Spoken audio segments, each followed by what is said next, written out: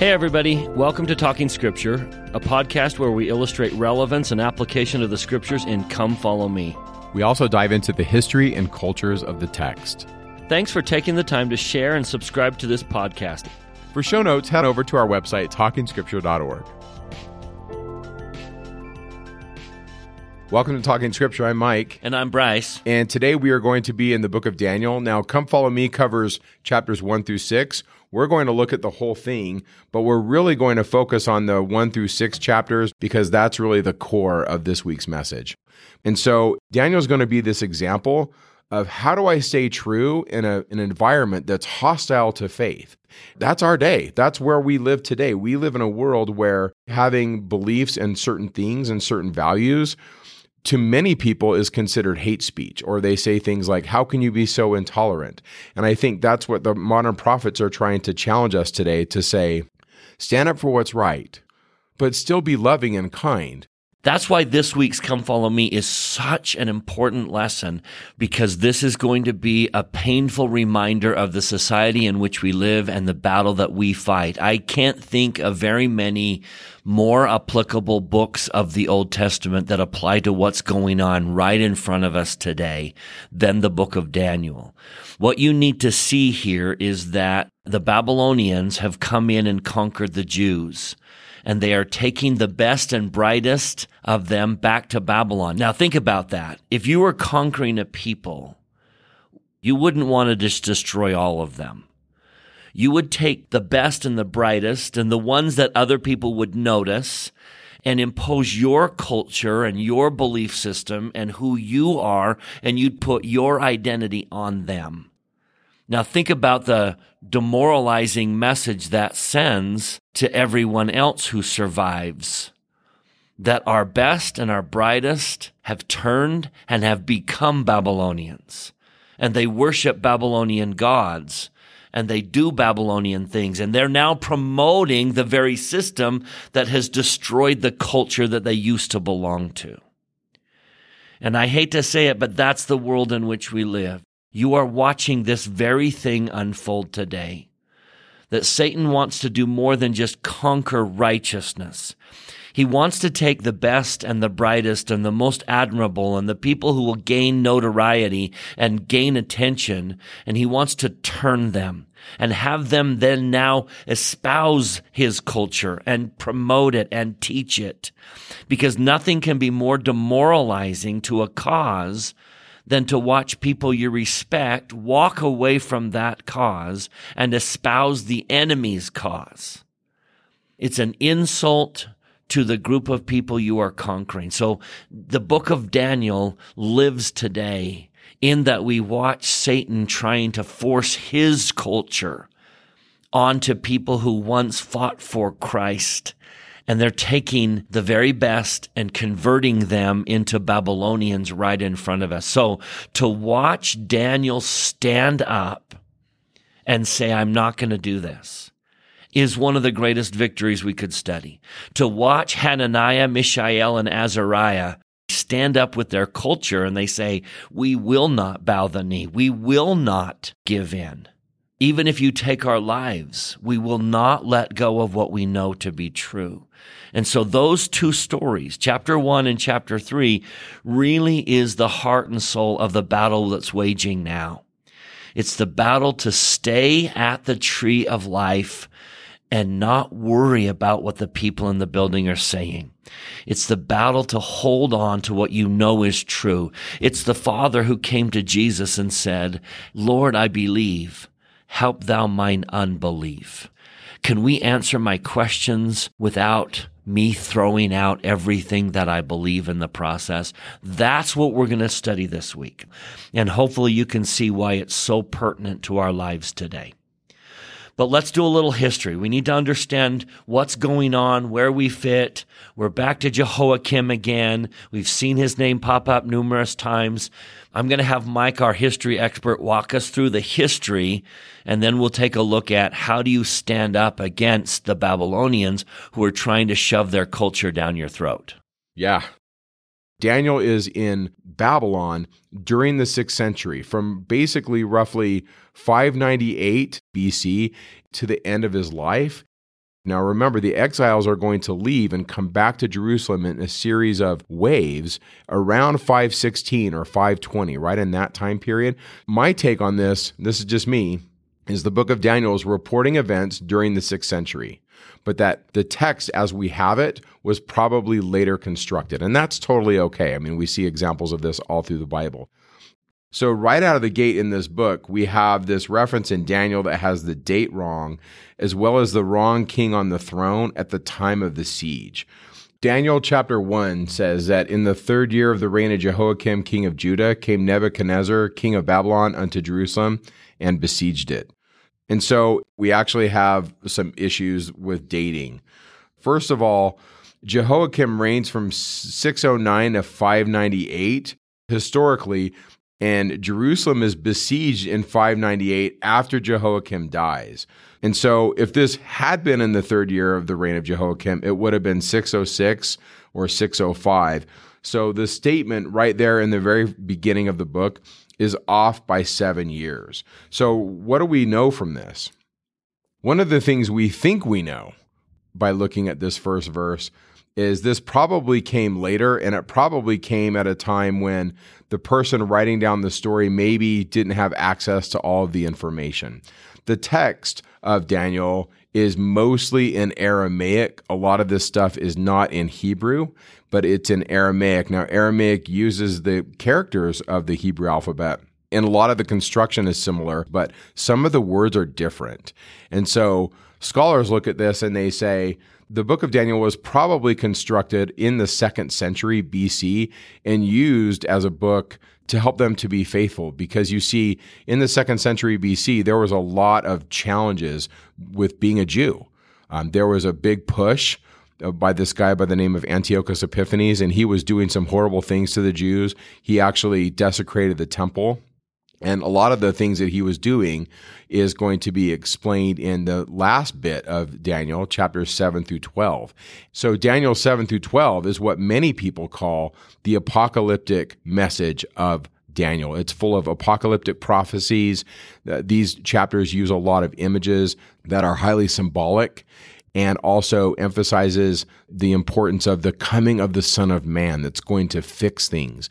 And the dawn of the apocalyptic is really coming about in these few hundred years before Jesus, and the people that write the New Testament see Jesus as the Son of Man. So we'll talk about that at the end of the podcast. So let's jump into chapter 1. Now, chapter 1 can easily lead to a word of wisdom discussion. And it lends itself to having a discussion about, I'm not going to eat meat or drink wine. Instead, I'm going to eat more healthy food. And I think we could read at that, and there's some legitimacy to that. But the story is deeper than that. It's not that Daniel was saying, I don't want to eat meat, I'd rather eat grains. This is a lot deeper than the food they were eating. Absolutely. The issue in chapter 1 is the insistence by Daniel and his companions that they not eat, quote, the king's meat. This is most likely because the king's meat violated the food laws in Leviticus 11 and Deuteronomy 14. Because they show the king that their diet is more beneficial to their countenances, it says, they were given pulse to eat instead. And a lot of translators translate that word for pulse as grains. I think that's a really good translation. The Jewish Study Bible goes with legumes. We have pulse in here, and if you look in your footnotes, it just says foods made from seeds. I don't think that's the issue. I don't think it's that they just want to eat grains, but I see some Latter-day Saints looking at this saying, oh my goodness, see, there it is, grains and not drinking wine. And yet we need to remember that the Jews ate meat and they drank wine. They're just not eating the king's meat. And I think it's pretty safe to say that the king is offering them meat that the Jews would consider unclean. I think that's really what it's saying, but it's not saying that. So I'm guessing, I'm making assumptions, but I think there's a deeper issue. How much of Babylon am I going to let in? I think that's the issue. So I'm going to make a leap and say that the king's meat and the king's wine is symbolically the same thing as the image in chapter 3 and the music. As Hananiah, Mishael, and Azariah bowing down to the golden image when the music sings. honor the gods of the Babylonians, whether that's by eating the meat that was sacrificed to them or bowing down to the image. The idea here is the world is trying to impose its gods, its culture, and its values upon you.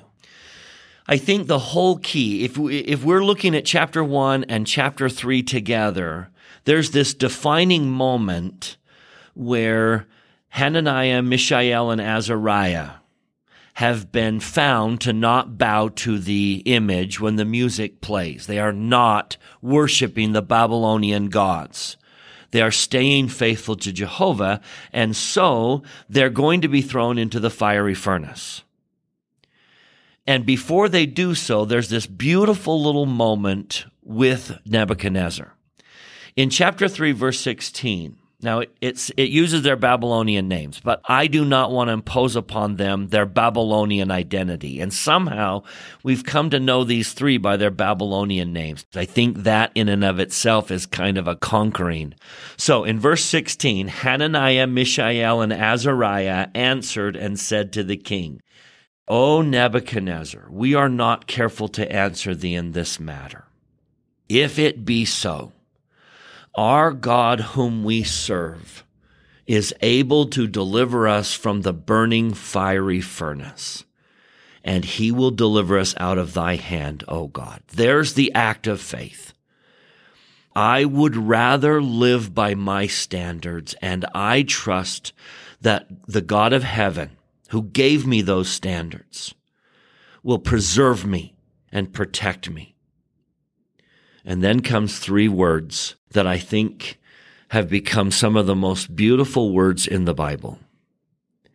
But if not, even if he chooses not to protect me, even if I am canceled, even if I'm ostracized and mocked and made fun of, be it known unto thee, O King, that we will not serve thy gods, nor worship the golden image which thou hast set up.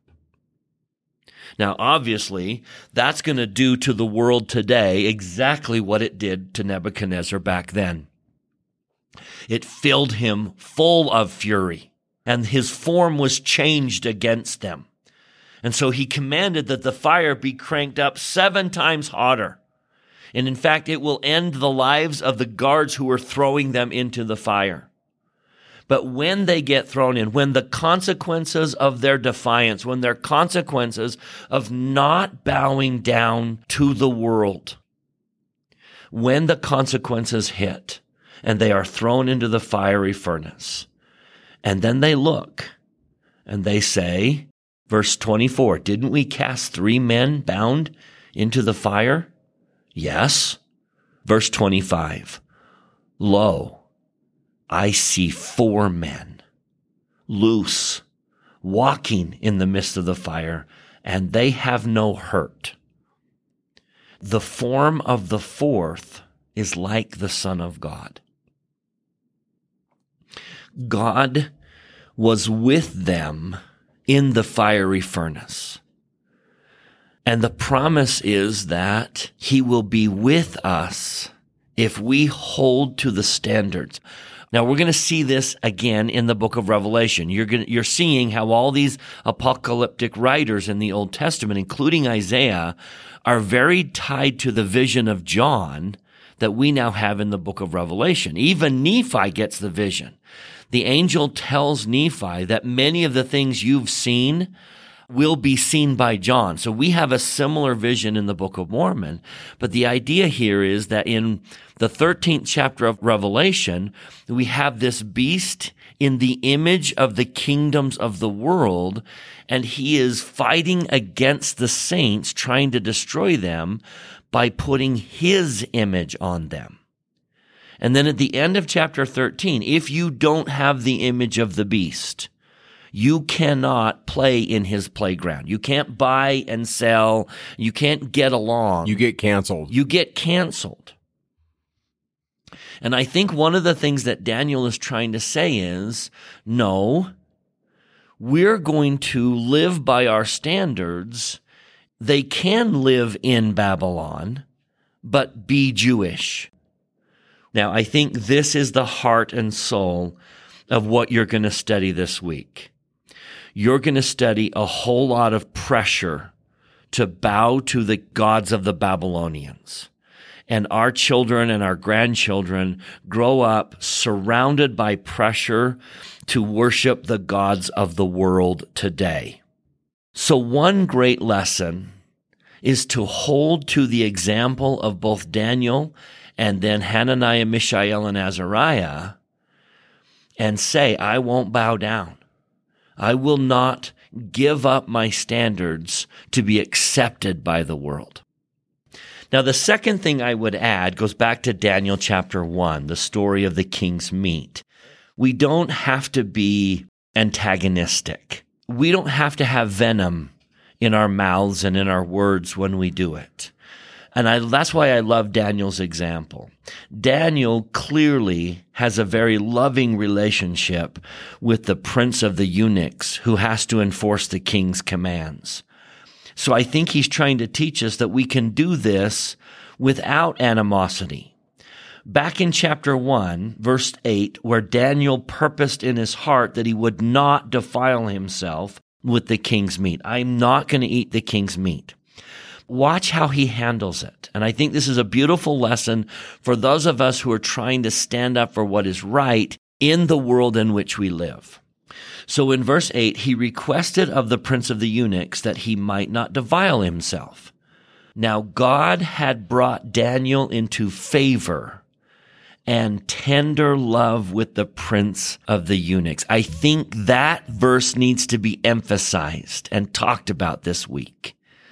That you can purpose to not defile yourself, but still have a relationship of favor and tender love with the very people who are pushing you.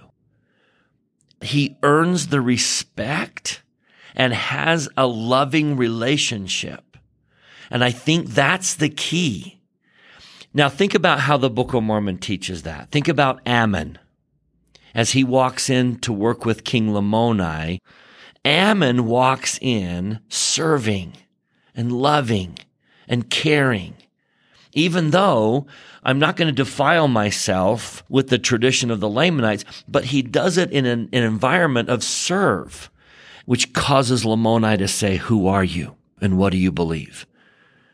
I love that Ammon says to Lamoni in chapter 18, verse 17, he says, behold, I am a man and I am thy servant. Therefore, whatsoever thou desirest, which is right, that will I do. See, Ammon was able to hold on to his standards. I'm not going to do something that is wrong. And I think that's the message that Daniel is portraying. Yeah. And we have images today that the culture is basically saying, you must bow down. And I think the book of Daniel is giving us permission to say in love, I'm not going to bow down. I acknowledge your humanity. I acknowledge your goodness, but I'm not going to bow down to that image. Yeah. Watch this great message of the Book of Mormon as it applies to how do I deal with the animosity of my neighbors who believe I'm guilty of hate, who I'm just trying to live my religion and they think I'm a hater. How do I deal with that? Well, I love the book of Helaman, and I think the book of Helaman is given to us as a pattern of the days before his coming. I will tell you this, that the second coming of Christ is going to be very similar in pattern to the first coming of Christ in America. Granted, the second coming won't imitate his coming in the New Testament, but the second coming of Christ will be very similar to the first coming of Christ in America, which means the days before his second coming are very similar to the days before his first coming. And in that sense, I take a lot from the book of Helaman. I believe the book of Helaman is a pattern of our day. In chapters 1 and 4 of Helaman, something happens that never happened in Alma during the Great War between the Nephites and the Lamanites in Captain Moroni. In chapter 1 and 4 of Helaman, they get all the way to Zarahemla. They never conquered the capital city in Alma. But twice in Helaman, They get all the way to the heart of the Nephite land. Now, the first time they weren't prepared for it, so it turned to their destruction. But the second time they were. And I think if this is a pattern of our day, I believe the Book of Mormon is saying that the wars in our day will come right to the heart. Look at section 87 and Joseph's prophecy about war. He basically predicts the end of wars of conquest, and that the wars in our day will be wars of ideologies. Wars of the heart is what I call them. Wars of slaves rising up against their masters. Those who've been oppressed fighting against those who they believe oppressed them. And if you look at what we have fought over the last 100 or so years, that's exactly right. We're not watching massive borders change, but we're watching ideologies. And that's what's causing fights and anger and contention today. In Helaman chapter 4, the Lamanites have come right to the heart. So Moroniah, the son of Captain Moroni, is going to use the sword to fight back. And verse 10, he succeeded in regaining half of their possessions. He got back half. And then he gave up. Verse 18, Moroniah could obtain no more.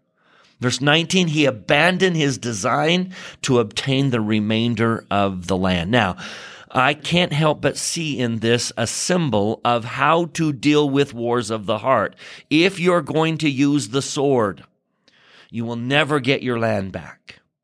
Wars of the heart cannot be fought on the side of righteousness with swords. So in chapter 5, Nephi and Lehi, the prophets, take over. And they start preaching. They're going to do with the gospel what Moroniah tried to do with the sword. Now watch the difference. They convert 8,000 people in Zarahemla. Now, who was in Zarahemla? That was the Lamanite army who had conquered Zarahemla. So now they move down south, and this is where they're encircled by fire, and they have a marvelous experience. They see the faces of the prophets, and they ask, what do we need to do? And they repent.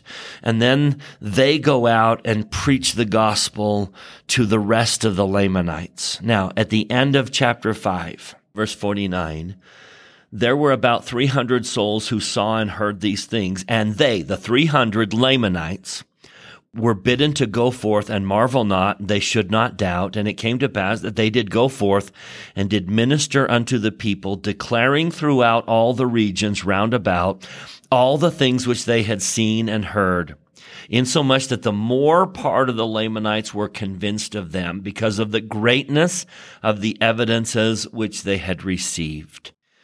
And as many as were convinced did lay down their weapons of war and also their hatred and the traditions of their fathers. And then the last verse of chapter 5, it ought to have bells around it, and it should be highlighted with lights.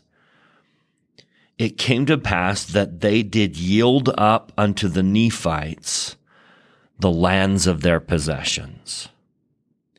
What Moroniah could not do with the sword, Nephi did by handling it the way the gospel teaches us to handle it. And that's what Daniel teaches us. We can say to the world, I will not bow to your image. I will not eat the king's meat. But we can do it in an environment of love and respect and concern that the gospel dictates. I wonder how much of the animosity that exists today between religious people and non-religious people is because of the reaction of religious people. I wonder if religious people have reacted in a way that created more of the problem than solved the problem. So maybe we have been guilty of being negative and spiteful and angry and all of the things we should not be. Maybe we can be like Daniel and create a relationship of favor and tender love in which there's mutual respect. If you watch how Daniel interprets the king's dreams, even in chapter 5, where clearly this is an evil man, and the dream of the tree is going to portray that, if you watch how Daniel treats Nebuchadnezzar as he interprets these dreams, there is no question in my mind why at the end of Daniel chapter 2, the king made Daniel a great man and gave him many great gifts and made him ruler over the whole province of Babylon and the chief of the governors over all the wise men of Babylon. Now, I know we don't get a whole lot in chapter 3 about Hananiah, Mishael, and Azariah, but if you look at the end of chapter 2, they had to have handled it the same way because at the request of Daniel, the king set Hananiah, Mishael, and Azariah over the affairs of the province of Babylon. So to me, one of the great lessons we need to pull out of Daniel is courage to stand strong, to not defile ourselves with the king's meat, with the king's way of life, and what the world says I should do. I'm not going to bow down to the image when the music plays. But I'm going to do that. I'm going to be defiant with love, with Ammon-like service and care. I like that. I think that's important. So chapter 2 of Daniel is this dream that King Nebuchadnezzar has, and he's troubled. So chapter 2, verse 10 says, no one could tell him what was the matter, and he's really upset in verse 12. And so the decree went forth in verse 13 that these wise men are going to be slain, and then they seek Daniel. So I can only imagine Daniel saying, oh, that's not going to be something I'm excited to do. You know, this is a lot of pressure. And so they come and they answer the king, and they basically say in verse 28, there is a God in heaven that reveals secrets and makes known to the king what shall be in the latter days. And so we have the interpretation of the dream in verse 31, where it's a great image. It was an image of a statue, and the head was of gold, the breasts and the arms were of silver, the belly and thighs were of brass, and the legs were of iron, and the feet were part iron and part clay. And then there's a vision where a stone comes down out of the mountain that's cut without hands, and it destroys this, and it basically fills the whole earth. That's verse 35. Then was the iron and the clay and the brass and the silver and the gold broken to pieces together and became like the chaff of the summer threshing floors. And the wind carried them away, and no place was found for them. And the stone that smote the image became a great mountain and filled the whole earth. This is the dream, and we will tell the interpretation thereof before the king. And then he breaks down that these kingdoms are kingdoms of the world. You, the king of Babylon, are the head of gold. That's verse 38. And then after that, there are these subservient kingdoms. Now, know this, that portentous dreams of the fate of the kingdoms of the world were common in the ancient world. We actually read this in Herodotus. He talks about this. Here, however, the author uses an older prediction of 4 world kingdoms, and we understand these to be Babylonia, Media, Persia, and Greece. And it emphasizes, at least in this vision, their decreasing value. And so these kingdoms are followed by a mixed kingdom of iron and clay, which probably signifies the divided Greek kingdoms. After Alexander the Great conquers the ancient world, his kingdom is divided amongst his generals, and these generals rule different parts of the ancient world and the Eastern Mediterranean. And so we see this, at least in the 2nd century following Alexander the Great's conquest, that the Jews that lived in Jerusalem were being oppressed by a military leader by the name of Antiochus Epiphanes. And so we're going to see that later in chapters 7 through 12, where the little horn is discussed. But that's kind of the big picture. We start with Babylon, the head, and then we get to these lesser kingdoms. And if you look at it, it kind of has this downgrade of metals. We start with gold, and then we go to silver, and then we go to brass, and then iron, and then clay. So that's big picture. But I think the heart of Daniel 2 is this idea that the kingdom of God is going to replace all the kingdoms. And so that's verse 44 and verse 45. In the days of these kings shall the God of heaven set up a kingdom which shall never be destroyed, and the kingdom shall not be left to other people, but it shall break in pieces and consume all these kingdoms, and it shall stand forever. Verse 45, Forasmuch as thou sawest that the stone was cut out of the mountain without hands, and that it brake in pieces the iron, the brass, the clay, the silver, and the gold, the great God has made known to the king what shall come to pass hereafter, and the dream is certain, and the interpretation is sure. Now, historically, we see Christians that kind of enforce Christianity by the sword. There were individuals that took these passages quite literally, and they did execute wars of conquest, especially in the 11th and 12th centuries. And a lot of that is going to stem from the 4th century when the church and the empire became one. And that's one thing that the founders of our countries pushed against. The founders of the United States of America didn't want church and state to be united. They didn't want freedom from religion. They wanted freedom of religion, because they saw that when the state imposed religious ideas, that the state used power that was not appropriate, and that religion should be something that we do freely, but it should not be forced. But yet, for the first few centuries after Christ, once church and state becomes unified, religion really was emphasized and enforced with the sword. And the people that were doing this were reading Daniel. That was their interpretation. They said, hey, listen, the kingdom is going to roll forth. The kingdom must roll forth. And I think in our context today, we see this and we see it as, okay, the kingdom of God is going to roll forth and fill the earth, but it's not going to be by force. It's not with the sword, but it's with love. It's with the Savior. And it's also the logic of the argument. Once we feel the Spirit and understand who Christ is, then we're going to want to come to him. And that's going to be the message at the back part of Daniel. A big part of the message at the end of Daniel in 7 through 12 is that the Son of Man's going to come. When the Lord gives the commandment to build up Zion in Jackson County, he says in section 63, he says, the land of Zion shall not be obtained but by purchase or by blood. Otherwise there is none inheritance for you. If by purchase, blessed are you. And if by blood, as you are forbidden to shed blood, lo, your enemies are upon you, and you shall be scourged from city to city, and from synagogue to synagogue, but few shall stand to receive the inheritance. In other words, he makes it very clear that Zion is not to be built up by the sword. Right. The kingdom is not to be spread by you shedding blood. You can see how easy it was to misinterpret, but in our day, the Lord has made very clear that that's not how the kingdom moves forward. I do want to note in this podcast in section 65 of the Doctrine and Covenants that the Lord says in verse 2, the keys of the kingdom of God are committed unto man on the earth, and from thence shall the gospel roll forth unto the ends of the earth, as the stone which is cut out of the mountain without hands shall roll forth, until it has filled the whole earth.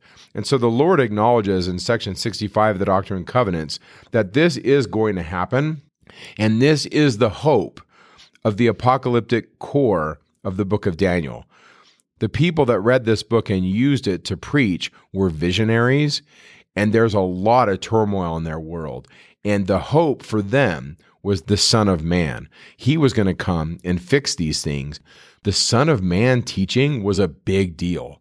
And so a lot of the book of Daniel is really the foundational message of the Christian world. The people that believed in Jesus and wrote the New Testament used the book of Daniel, and it was very important to them. And they had messianic expectations of the kingdom to come in their day. Now, Jesus doesn't tell us when the day is going to be. Typically in the New Testament, he says it's soon. And for us, we still have this anticipation of the messianic kingdom coming, the Son of Man coming and fixing things. But that really is the message in chapter 2. It does say in our King James Version, verse 28, that it will occur in the latter days. But we'll leave that for now. So I think there's two things we need to point out. And the first one is clearly what even the Christians missed. If they're imposing the kingdom of God with the sword, they've missed the whole point. Because all of these kingdoms, from the gold head all the way down to the toes, have enforced with the sword. And that's what caused them to fall. Not one of them who enforces their way with the sword is going to stand. In Helaman chapter 6, watch how the believers in Christ tried to eliminate the Gadianton robbers. Notice in verse 20, now it came to pass that when the Lamanites found that there were robbers among them, they were exceedingly sorrowful, and they did use every means in their power to destroy them off the face of the earth. Doesn't that sound like they used the sword? They used every means in their power, and it didn't work. It didn't help. But now contrast verse 20 with verse 37. And it came to pass this time, this is the second time, that the Lamanites did hunt the band of robbers of Gadianton. And they did preach the word of God among the more wicked part of them, insomuch that the band of robbers was utterly destroyed from among the Lamanites. Take a moment this week as you study Daniel chapter 2 and ask yourself, why is it that the kingdoms, the political kingdoms, fall to an inferior kingdom, but the kingdom of God fills the earth? I think the idea is if we have an environment where ideas can be presented, if we can have rational discussion, then the good ideas will bear fruit and they will win over. And I think that as long as we allow that discussion to happen, the logic of a righteous argument is just going to win out eventually. Yep. I mean, if you come to me and you show me a lamp and you're trying to sell me a lamp and your lamp is brighter than my lamp, all you have to do is put it next to my lamp and then I see that yours is brighter. If I try to force it by taking your lamp away, that's not going to work, right? Right. Now, one more testimonial in Revelation chapter 13, when the image of the beast comes out of the sea and is dreadful and tries to conquer the righteous people. There's this interesting phrase in Revelation 13, verse 10, he that leadeth into captivity shall go into captivity. He that killeth with the sword must be killed with the sword. Here is the patience and the faith of the saints. In other words, we know that if there's a tyrannical oppressor who uses the sword to conquer, he will be conquered by the sword. And that's why the kingdom of God survives. That's why the kingdom cut without hands, the kingdom of God fills the earth and crushes the image. Because to live by God's standards brings us success. Now that's my second point, and I'm going to let Joseph Smith teach it. We'll put this whole sermon in the show notes. It's a beautiful commentary by Joseph on government. He says the following, the world itself presents one great theater of misery, woe, and distress of nations with perplexity. All speak with a voice of thunder that man is not able to govern himself, to legislate for himself, to protect himself, to promote his own good, nor the good of the world. If that's not what Daniel's image teaches, you can pinpoint those different kingdoms to any one you want. You don't have to do Babylon followed by the Medes and the Persians and you could do Rome, you could do the Vikings, you could do Genghis Khan. It doesn't matter. One kingdom will live for a while and fall. And another kingdom will live for a while and fall because man can't govern himself. And then Joseph makes this declaration. It has been the design of Jehovah from the commencement of the world and is his purpose now to regulate the affairs of the world in his own time. Now, this is Bryce inserting. There's the stone cut out of the mountains without hands, that God intends to govern the world. Now, Joseph continues. To stand as head of the universe and take the reins of government into his own land. When that is done, judgment will be administered in righteousness.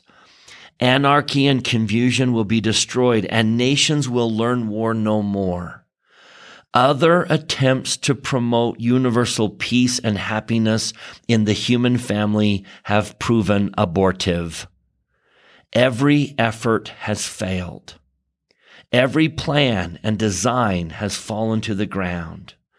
It needs the wisdom of God, the intelligence of God, and the power of God to accomplish it." End quote. Which I believe is one of the reasons the Constitution has survived, is because it was inspired by God. When God is involved, then men can govern. By the way, I think that is the point. I think that the founders realized all the laws in the world are not going to establish freedom if we're not a God-fearing people. I just finished a book by Jonathan Sacks, and the book is called Morality. And he essentially says this, where he says, the secularism of the West is literally pulling apart our systems, because the moral part of our inner man, we have to acknowledge it. And if we don't, we're just going to fracture. Jonathan Sacks's book is excellent in the sense that it takes the argument for spirituality and it couches it in secular language. It uses the arguments from secularism to make the point that we need religion. Religion is this check on power. I mean, essentially, we have the power of the state, and then we have the power of business. And those are really the two beasts that John sees come out of the sea. One beast is the power of the state, and the other one is the power of economics. And in the economies of the world, it's all about profit. And yet in the economy of God, it's all about people.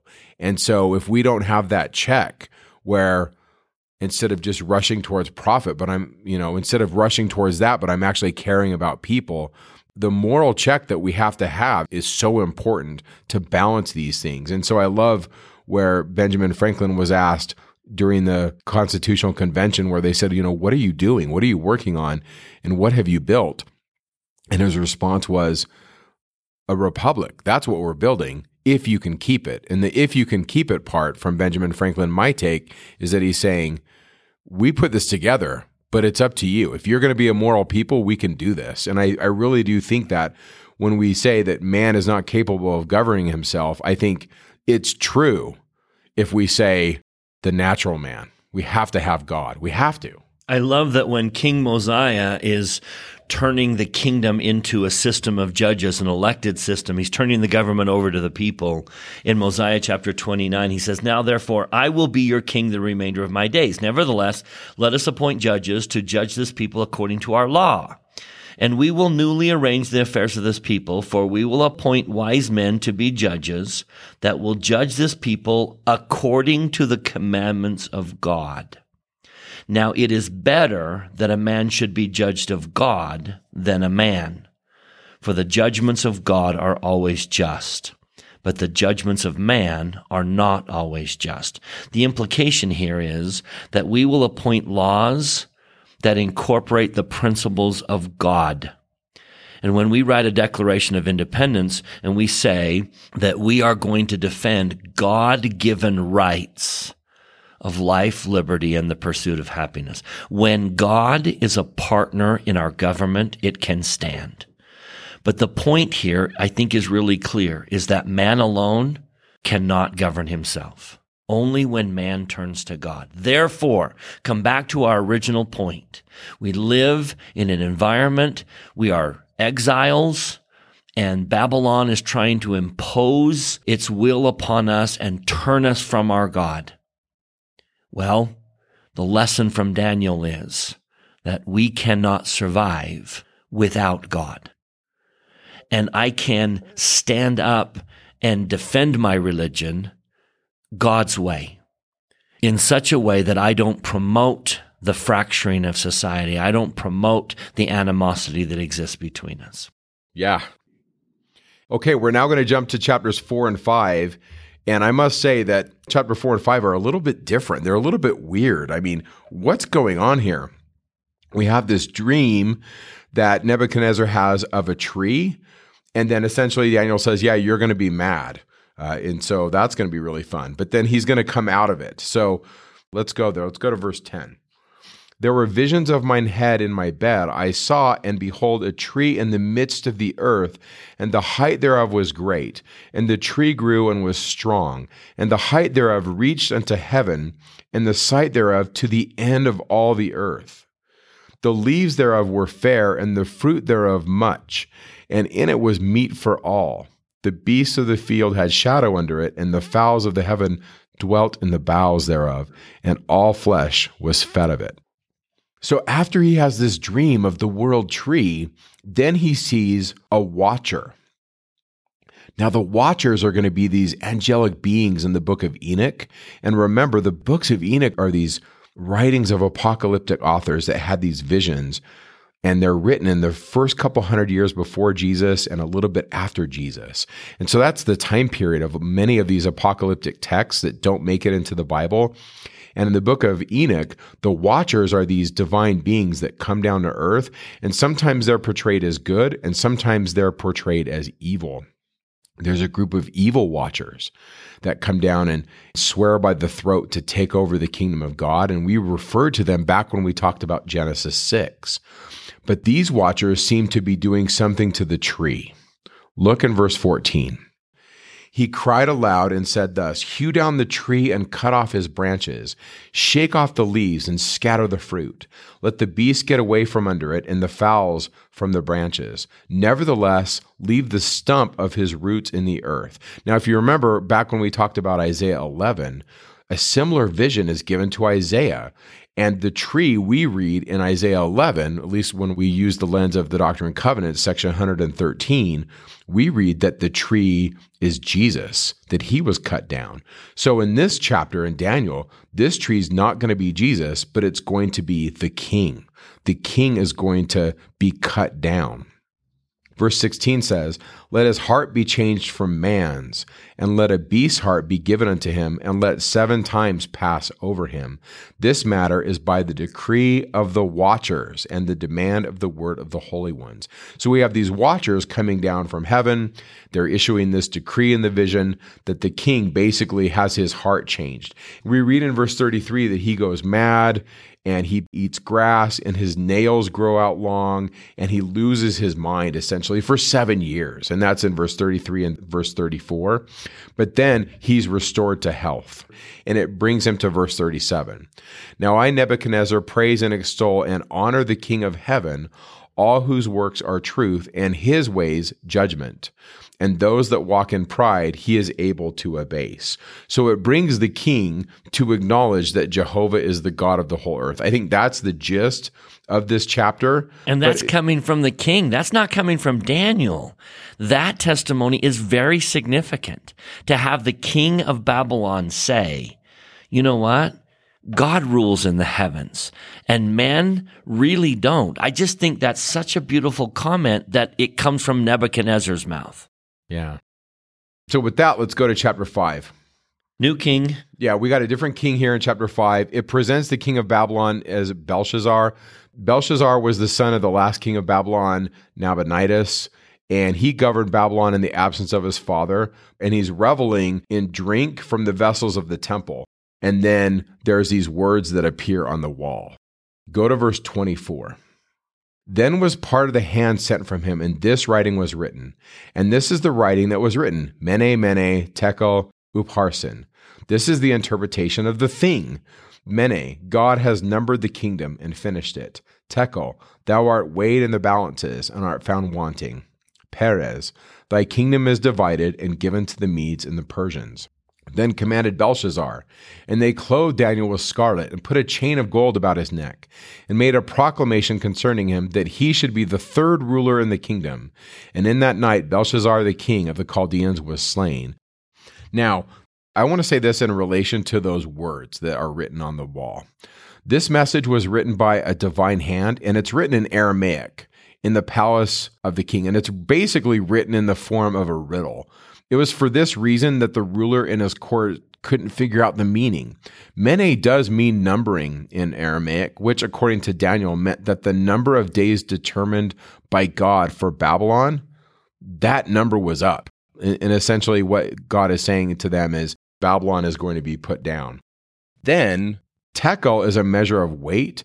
And so Belshazzar has been weighed on a scale and has been found wanting. And Upharsin can be rendered as separations or divisions. And then Daniel linked the singular form Perez as a separation or a division by a play on words with the name of the nation which would conquer Babylon, Perez, or the Persians. Thy kingdom is divided and given to the Medes and the Persians. So essentially, these words can be interpreted on a couple of levels because the weights are getting smaller and smaller until they're nothing. You see, Mene in Aramaic is a mina. It's a little more than a half of a kilogram or about 20 ounces. Tekel is a shekel or 11 grams or less than half an ounce. And Upharsin is a dual form of Perez or 2 minas, and they sound like verbs. Mene sounds like the verb to number, and Tekel sounds like the verb to weigh, and Upharsin sounds like to divide. And so what we see is we see the weights get smaller and smaller and smaller. Thereby, one way to read this is you, the king of Babylon, you're the least of these. In other words, you're going to continue to decrease until you guys are taken out. So it's like a play on words on a couple of levels. We have this idea that you're being weighed and measured and divided out, and you're going to be taken over by the Persians. But we also have a pun where it's this idea that the weights are getting smaller and smaller until they're nothing. And essentially, the message here is that they're going to be taken. Now, Daniel goes on to say that after the death of Belshazzar, quote, Darius the Mede received the kingdom. Scholars look at this and they say no such figure is known in history, at least as we know it. Scholars take apart Daniel 5 and they say there's so many historical problems. I can't settle them. I'm just acknowledging them. But I think the big picture, what we see here is we have a king who is partying, living it up. And then we have a prophet of God saying, hey, that's not how it's going to play out. Babylon is not where we're going to go. And God's going to weigh it, he's going to measure it, and he's going to divide it. Babylon's going to have their day, but eventually Babylon is going to be put down. And so another way to read chapter 5 is the great exchange that we read earlier in the last part of Isaiah, where Babylon's going to leave the throne. God is going to replace Babylon with his kingdom, and Babylon shall drink from the vessels of the temple no more. I think that's the main message.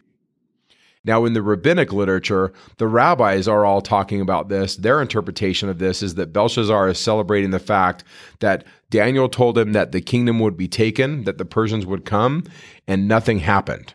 And so the prophecy was wrong, according to rabbinic tradition, and that Belshazzar is celebrating with the vessels of the temple, basically sticking his nose up at the God of Israel, saying, you're not God. And that then there becomes writing on this wall to say, oh no, it's going to happen. Now, that's not what it says in the text, but that's the rabbinic tradition with this chapter. I would like to point out one interesting parallel that happens in the Book of Mormon. When Nephi breaks his bow and they go without food and they murmur, even Lehi murmurs, I'm going to read from 1 Nephi 16, 26 and 27 and see if this sounds familiar to what the Lord did in Babylon. It came to pass that the voice of the Lord said unto us, look upon the ball, and behold the things which are written. And it came to pass that when my father beheld the things which were written upon the ball, he did fear and tremble exceedingly, and also my brethren and the sons of Ishmael and our wives. I wonder if it's a similar message written by the finger of God to say, this isn't how we do it. This is not how we're going to be led. I just think that's significant that there's writing on the wall of the temple in Babylon and there's writing on the wall of the Liahona, both causing the people to read them to kind of shake at the message. Interesting parallel. Yeah, excellent. So with that, let's go to chapter 6. Chapter 6, to me, when I was a child, was one of the most memorable chapters in the entire Bible. I remember hearing this story of Daniel in the lion's den as a child. I couldn't get it out of my head, and I thought it was just incredible. The big picture of this chapter is that there's this edict or this ban that is put in place that says you can't worship anybody else. Whosoever shall ask a petition of any god or man for 30 days, save thee, O king, he shall be cast into a den of lions. In other words, anybody who acknowledges any God but you, king, we're just going to make sure that that person is cast into a den of lions. And here's Daniel just being his obedient self, kneeling in his chamber 3 times a day, praying to God privately, his private worship in verse 10, and he's caught. And when they bring him before the king, he says, yeah, I have made a petition to God 3 times a day. And then the tension, and this is where chapter 6 is differing from the other chapters in Daniel. In this chapter, the king doesn't want to put Daniel in this position. He's not excited about this. It's kind of like against his own will that this happens. And this is a common theme in some of the literature of the Jews. And I don't know. Kind of like Haman and Mordecai. Yeah, we're back to taking out a rival, getting the king to pass a law to take out a rival. Yes. The theme of the ignorant king, or the theme of the noble yet bumbling king, meaning the king is deep down a good person, but he's been duped by his princes. The writers of these scriptures are writing these texts, and they're in a position of lacking power. So how do we project our image while at the same time denigrating the powers that be without denigrating the powers that be? How do we do that? And one way to do it is to portray the king as good, but being duped. I think that's an important distinction. And so we see it, like you said, in Esther, we see it here in Daniel. The king doesn't want to do this, but he puts him in the den. But in the text here, we read that the king's not excited about this. Go to verse 16 in chapter 6. The king commanded, and they brought Daniel and cast him into the den of lions. Now the king said, Daniel, thy God whom thou servest continually, he will deliver thee. So the king is actually hopeful. And so then a stone was brought and laid on the mouth of the den, and the king sealed it with his signet and the signet of his lords. Verse 18, and then the king went to the palace and passed the night fasting. Neither were instruments of music brought before him, and his sleep went from him. And then the king rose very early in the morning and went in haste to the den of lions. And when he came to the den, he cried with a lamentable voice unto Daniel. And the king spake and said to Daniel, O Daniel, servant of the living God, is thy God whom thou servest continually able to deliver thee from the lions? And Daniel said to the king, O king, live forever. My God has sent his angel and shut the lions' mouths, that they have not hurt me. For as much as before him innocency was found in me, and also before thee, O king, have I done no hurt. And then the king was exceedingly glad for him. And so we have here Daniel being delivered, but then we have a really troubling verse, and that's verse 24. And this is back to that idea of collective punishment. And we put some stuff in the show notes for you if you're interested, but just know that in the Old Testament, it's commonly taught that if someone commits a crime, that they and their associates and their families are punished for the crime. And we see the same kind of thing happening at the end of Esther. We see the same kind of thing happening in the book of Joshua with Achan. And we're actually going to see some of this in the book of Acts as well, in the New Testament, where individuals who commit crime have what we call collective or corporate punishment. And that's a difficult verse. But if we read verse 24 through the lens of antiquity and just realize, once again, that God communicates to man in his time and in his culture. And culturally, that's kind of how they viewed things.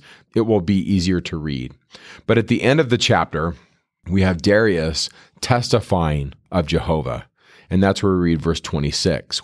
He says he wants to make a decree that in every dominion of my kingdom, men will tremble and fear before the God of Daniel, for he is the living God. And so that's the message essentially of chapter 6. Once again, be faithful in opposition, stand for truth, and even the people that oppress you will declare that God is good, that God is great. Now, just know that historically there are some problems with it. This idea that there's a ban on worshiping God has some historical issues because that really wasn't what was going on in that time period. This idea that you can't worship God is probably historically implausible. No king of this period who claimed divine status forbade the worship of other gods. The Darius of chapter 6, historically, was supportive of local religions, including that of the Jews. Now, I know that we have this Darius the Mede in the 5th chapter, And there's not anybody like that in history. A lot of scholars think that perhaps Darius the Mede, they try to make that be Cyrus, and that would work. But this Darius that's ruling in chapter 6, Darius the Persian, was supportive of local religions historically, including that of the Jews. So whether or not chapter 6 is historical or not, I just want to acknowledge the messiness of it. And that's okay. Like, it doesn't mean that it didn't happen. It may well have happened, and it may have been over another issue. Perhaps one way to see this is that the issue isn't over worship, but somehow Daniel gets in trouble and gets cast into the lion's den. And the author of chapter 6 sees that the God of Israel saves Daniel and then tells the story. And in the telling, the motive for what gets him in there is put as this strict belief by Darius that we can't have any other worship. Just know that historically, kings were very well aware that everybody had their own gods, and they're allowing this. Now that brings us to the end of Come Follow Me. Come Follow Me is 1 through 6, but there's still several more chapters of Daniel. A lot of them are visionary and kind of pick up on that theme of one kingdom destroying another kingdom. It's going to be more of chapter 2, but with different images, rams and different types of animals. But we're going to take a quick look at 7 through 12, those of you who are interested. Chapter 7 begins with 4 beasts. Now, again, we're going to see this in John, where he also sees 4 beasts that contend with each other until the kingdom of God comes. In chapter 7, that takes the form of Adam coming, the Ancient of Days.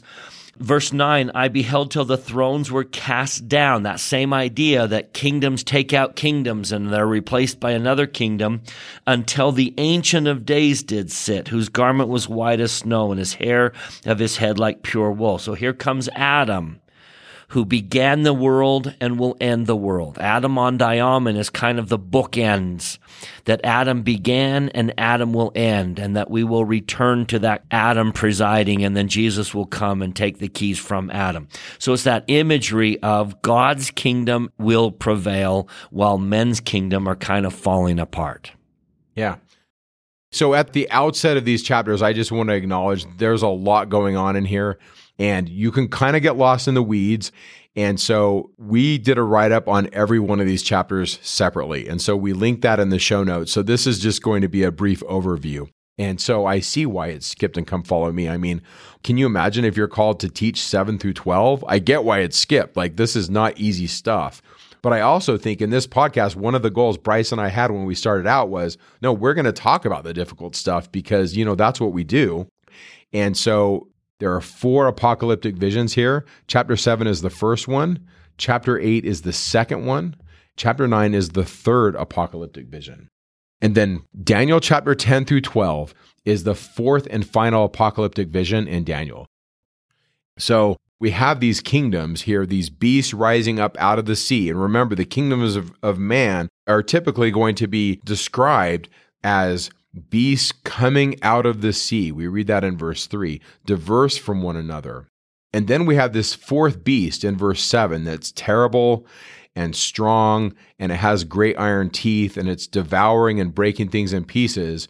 And then it says, it was diverse from all the beasts that were before it, and it had 10 horns. And I considered the horns, and behold, there came up from among them another little horn. And that little horn throughout these chapters is going to cause problems for the Jews.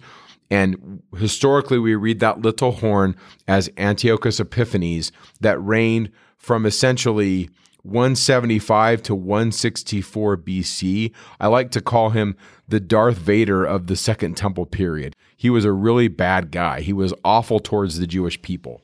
And he comes back again and again and again. Yeah. He just never can shake him. Yeah. He's definitely a bad guy. He's going to come to Jerusalem and sacrifice a pig on the altar and kill women who have their children circumcised and basically cause all kinds of problems for the Jews, religious persecution and the like. The Jews that live in the 2nd century really want him to die. They don't like him. He's just awful. And so this little horn is going to pop up in these visions, and the author of the text is seeing this apocalyptic vision that the enemies of truth are going to be put down. Now, many of the Jews that read the Ancient of Days in verse 9 see that as God. Joseph Smith defined that as Adam. Notice verse 10, that this fiery stream issues forth before him, and then we have thousands ministered unto him, and 10,000 times 10,000 stood before him, and the judgment was set, and the books were opened. So we have this vision of an individual on a throne with fiery streams coming forth. It's a heavenly vision. And then we have this, verse 13. I saw in the night vision, and behold, one like the Son of Man came with the clouds of heaven, and came to the Ancient of Days, and they brought him near before him, and there was given unto him dominion and glory and a kingdom, that all people, nations, and languages should serve him. His dominion is an everlasting dominion which shall not pass away, and his kingdom which shall not be destroyed. That image of the Son of Man coming with a kingdom is a fundamental message of the New Testament. Verse 18 says, the saints of the Most High shall take the kingdom and possess it, the kingdom, forever and ever, even forever and ever. We read it again in verse 22. The saints will possess the kingdom. Over and over again, the author of these chapters is emphasizing the importance that judgment will come and the kingdom and dominion will be given to the saints. That's also again in verse 27. It's repeated over and over again. So the Son of Man teaching was a big deal. And if we read the New Testament, I mean, one scholar said that there's 81 references to the Son of Man in the Gospels alone. I find this really interesting. So Daniel, even though it's kind of different, is really the foundational message of the Christian world. And historically, like whenever it was written, I don't really care because there's really cool stuff in there. Now, I'm going to do a brief overview of some of the Son of Man passages in the literature that was produced in this time period. The time period I'm referring to is the first couple hundred years before Jesus. And there's a lot of scholars that do this, that put this literature together in a way that's easier to read. But the one I want to reference is Sigmund Mowinckel. He wrote a book called He That Cometh. And the last chapter in his book is all about the Son of Man prophecies in this time period. And so this is a brief overview of several pages of text, but essentially we read that the Son of Man is going to do a bunch of things. And as we talk about this, just ask yourself, where have I heard this before? We have in what's called the Testament of Dan, which is a document, apocalyptic in nature, of this same time period, that the Son of Man is going to bind Azazel, Beliar, or Satan. So in other words, Satan's going to be bound. We read that the destruction of the wicked will happen, and that it's interesting that in the apocalypse of Baruch, if you remember our Jeremiah podcast, there's actually an apocalyptic vision by this individual named Baruch, where he says that the heathen nations shall be redeemed when the Son of Man comes. And I find that interesting because if you read section 45 of the Doctrine and Covenants, verse 54, the Lord says in section 45 that when the Savior comes, the heathen nations shall be redeemed, and they that knew no law shall have part in the first resurrection. So we have apocalyptic literature at about the time of Daniel talking about the heathen nations surviving the destruction that is brought about by the Son of Man when the wicked are destroyed. We have the Son of Man coming with heavenly beings. We see it here in Daniel chapter 7, but we also see it in Matthew 25 and in 1st and 2nd Thessalonians, and in another text called 2nd Esdras chapter 7, where we have circles of heavenly beings coming with the Son of Man. We have the Son of Man coming to judge the world in the Apocalypse of Ezra and many other apocalyptic visionaries of this time. We have him coming from the sea in the Apocalypse of Ezra, and I find that really interesting that at the beginning of chapter 7, the beasts that are coming out of the sea are being attacked by the Son of Man that's coming out of the sea. And then we also have God putting the Son of Man on the throne in the books of Enoch and many other apocalyptic visions. The Son of Man is put on a throne. He really is the ideal man. He's pre-existent, and he's the king of paradise. The Apocalypse of Ezra talks about this over and over again, that the Son of Man is the king of paradise and the king of the heavenly people. And so big picture, if we read chapter 7 and then we read some of the other apocalyptic visionaries that were writing at this time, the Son of Man teaching was a big deal. Now, chapter 8 essentially is going to talk about Alexander's 4 generals and the dividing up of the kingdom. Remember, Alexander the Great, 330s, he's kind of taken over the world. And when he dies, his empire is kind of carved up into 4 bits. And so big picture, I think that's a good way to look at chapter 8. Then Daniel chapter 9 is the third apocalyptic vision.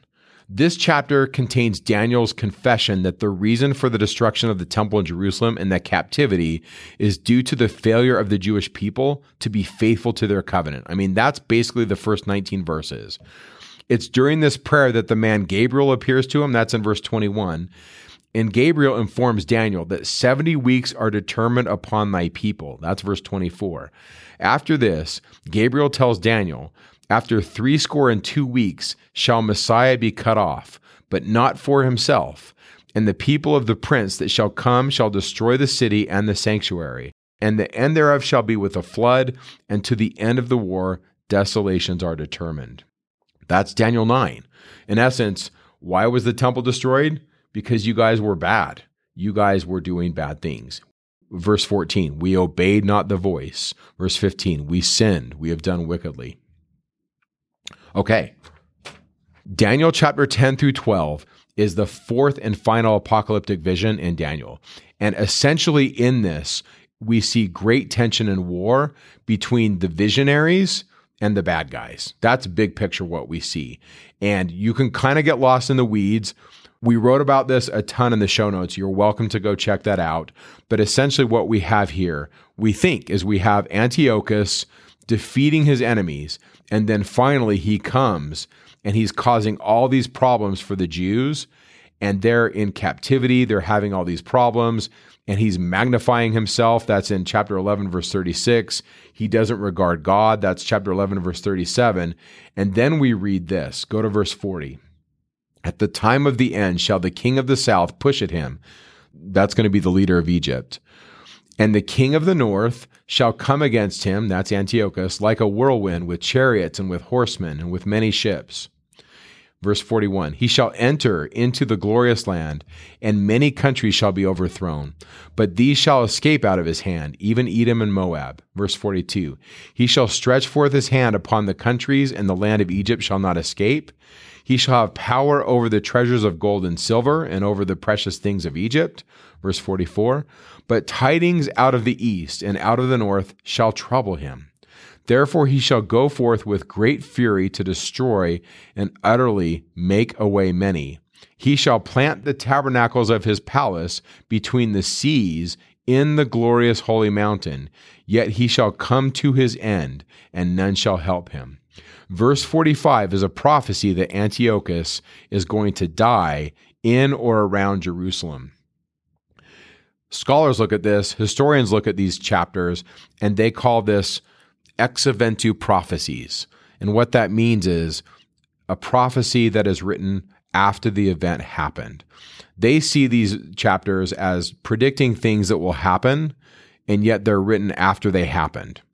And they date these chapters to this period of 165, 164 BC. And the reason why they do is they say all the prophecies in these chapters happen until you get to verses 44 through 45 in chapter 11. You see, in these verses, it predicts that Antiochus will die in or around Jerusalem, but that historically does not happen. Antiochus Epiphanes doesn't die here. He dies raiding a temple in Persia at this time. And so while he does die, he doesn't die here. And so that causes scholars to basically assume that that's when this was written. And I'm totally okay with that. I want you to know that. I'm also okay with, hey, maybe verse 45 is in error. Maybe there's some things we don't know, but that's what scholars do with it. And so that's why they say that this is a 2nd century production. Basically, verses 40 through 45 is what we call the smoking gun. Now, all that being said, for me, I read it and say, okay, that's fine. They're still having these apocalyptic visions where they're seeing that the kingdom will come to earth and that the kingdom will, quote, make them white. We see that in verse 35, where the people are made pure. The visionaries are holding fast and true to their covenants, and they're fighting against these powers that are dark and that are oppressing them. So I see all that as good. And then especially in chapter 12, I think this is the key. Look in verse 1 of chapter 12. At that time shall Michael stand up. So at the time of all this conflict, Michael will stand up, the great prince, which standeth for the children of thy people, and there shall be a time of trouble, such as never was since there was a nation, even to that same time. And at that time thy people shall be delivered, every one that shall be found written in the book. Now remember, John in Revelation is going to see the names of the holy ones written in the book. And we're going to see that in the Doctrine and Covenants as well. And many of them that sleep in the dust of the earth shall awake, some to everlasting life, and some to shame and everlasting contempt. And they that be wise shall shine as the brightness of the firmament, and they that turn many to righteousness as the stars, forever and ever. But thou, O Daniel, shut up the words and seal the book, even to the end times. And then he says it again in verse 9.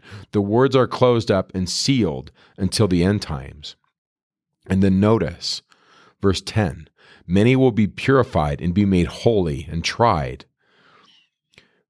But the wicked shall do wickedly, and none of the wicked shall understand, but the wise shall understand. And so another way to read this book, verse 4 and 9, is that the book is sealed. And so some interpreters, especially Latter-day Saint ones, read 7 through 12 and say, hey, I'm not going to get into the historical weeds of what's what because the book's sealed. And then we have Joseph Smith saying, hey, unless the Lord's given an exact interpretation, you don't have to subscribe to any of these. And yet when you read 2 Maccabees, I mean, if you read the book of 2 Maccabees, which is this intertestamental book, it's not in our Bibles, but it's in other Bibles. The book of Maccabees really does teach the oppression that the Jews felt at this time period, and it does portray Antiochus in negative terms, and it does lend itself to this interpretation. And so I'm just acknowledging that there was this great oppression in the 2nd century, and if you lived at that time period, they were hopeful for the Son of Man, that he's going to come and fix things.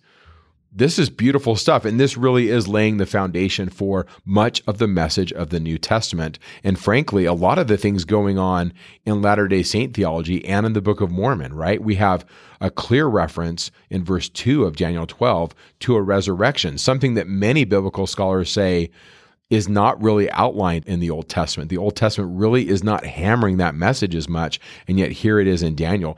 Now, there were another group of Jews in Jesus' day that didn't believe in a resurrection, and they were reading the same Old Testament. Those individuals were called the Sadducees. And so there was tension in Judaism in Jesus' day. Is there a resurrection or is there not? And Jesus fell on the side of, yes, there is. And Jesus quotes Daniel when he talks about the coming of the Son of Man. So I think 7 through 12 are important, but I'm also acknowledging the complexity historically and some of those issues. Yeah. So with that, let's conclude. So I want to leave you with 1 Nephi. One of the great messages of the Book of Mormon that we get at the very beginning is this idea of being at the tree and partaking of the love of God. 2 groups of people in Lehi's dream make it to the tree. 2 don't, but 2 make it to the tree. Now, one of those that makes it to the tree stays and one does not. And the major difference between those who stay and those who do not is the heed they gave to others. And that's kind of the story of Daniel. Do you worry about what others are worshiping? Do you bow to the pressure to worship as the world worships and to say the things that the world thinks is appropriate? Or do you kindly say to them, I will not defile myself, and that the God that I worship is able to save me from the flames? But if not, even if he doesn't, I will not bow down and worship the images of the world. It is our testimony that if you hold firm and stay at that tree, you will feast upon the fruit of that tree and you will be filled. Hold on to what you know is true in spite of all the pressure we face from others to let go. Jesus once asked his disciples, whom do men say that I am? as if to say, do you care? Are you going to listen to what men say about me? And then he looked them right in the eyes and said, what do you believe about me? Who do you believe I am? We acknowledge that we live in digital Babylon. We live surrounded by pressures to bow to the images of the world. May Daniel inspire you to hold firm. May you know that all of these political kingdoms will crumble. They will not stand, but the kingdom of God will stand. When we stand with Christ, we may struggle in Babylon a little bit, but in the end, our God will save us. That is our testimony and Daniel's testimony. May you never forget those wonderful words. But if not, we still will not bow the knee. And with that, we'll see you next week when we cover Hosea and Joel. Make it a great week. Talking Scripture is not an official production of the Church of Jesus Christ of Latter-day Saints. The opinions expressed in this podcast are Mike and Bryce's opinions only. We refer you to official church sources and the church website to clarify any doctrinal questions.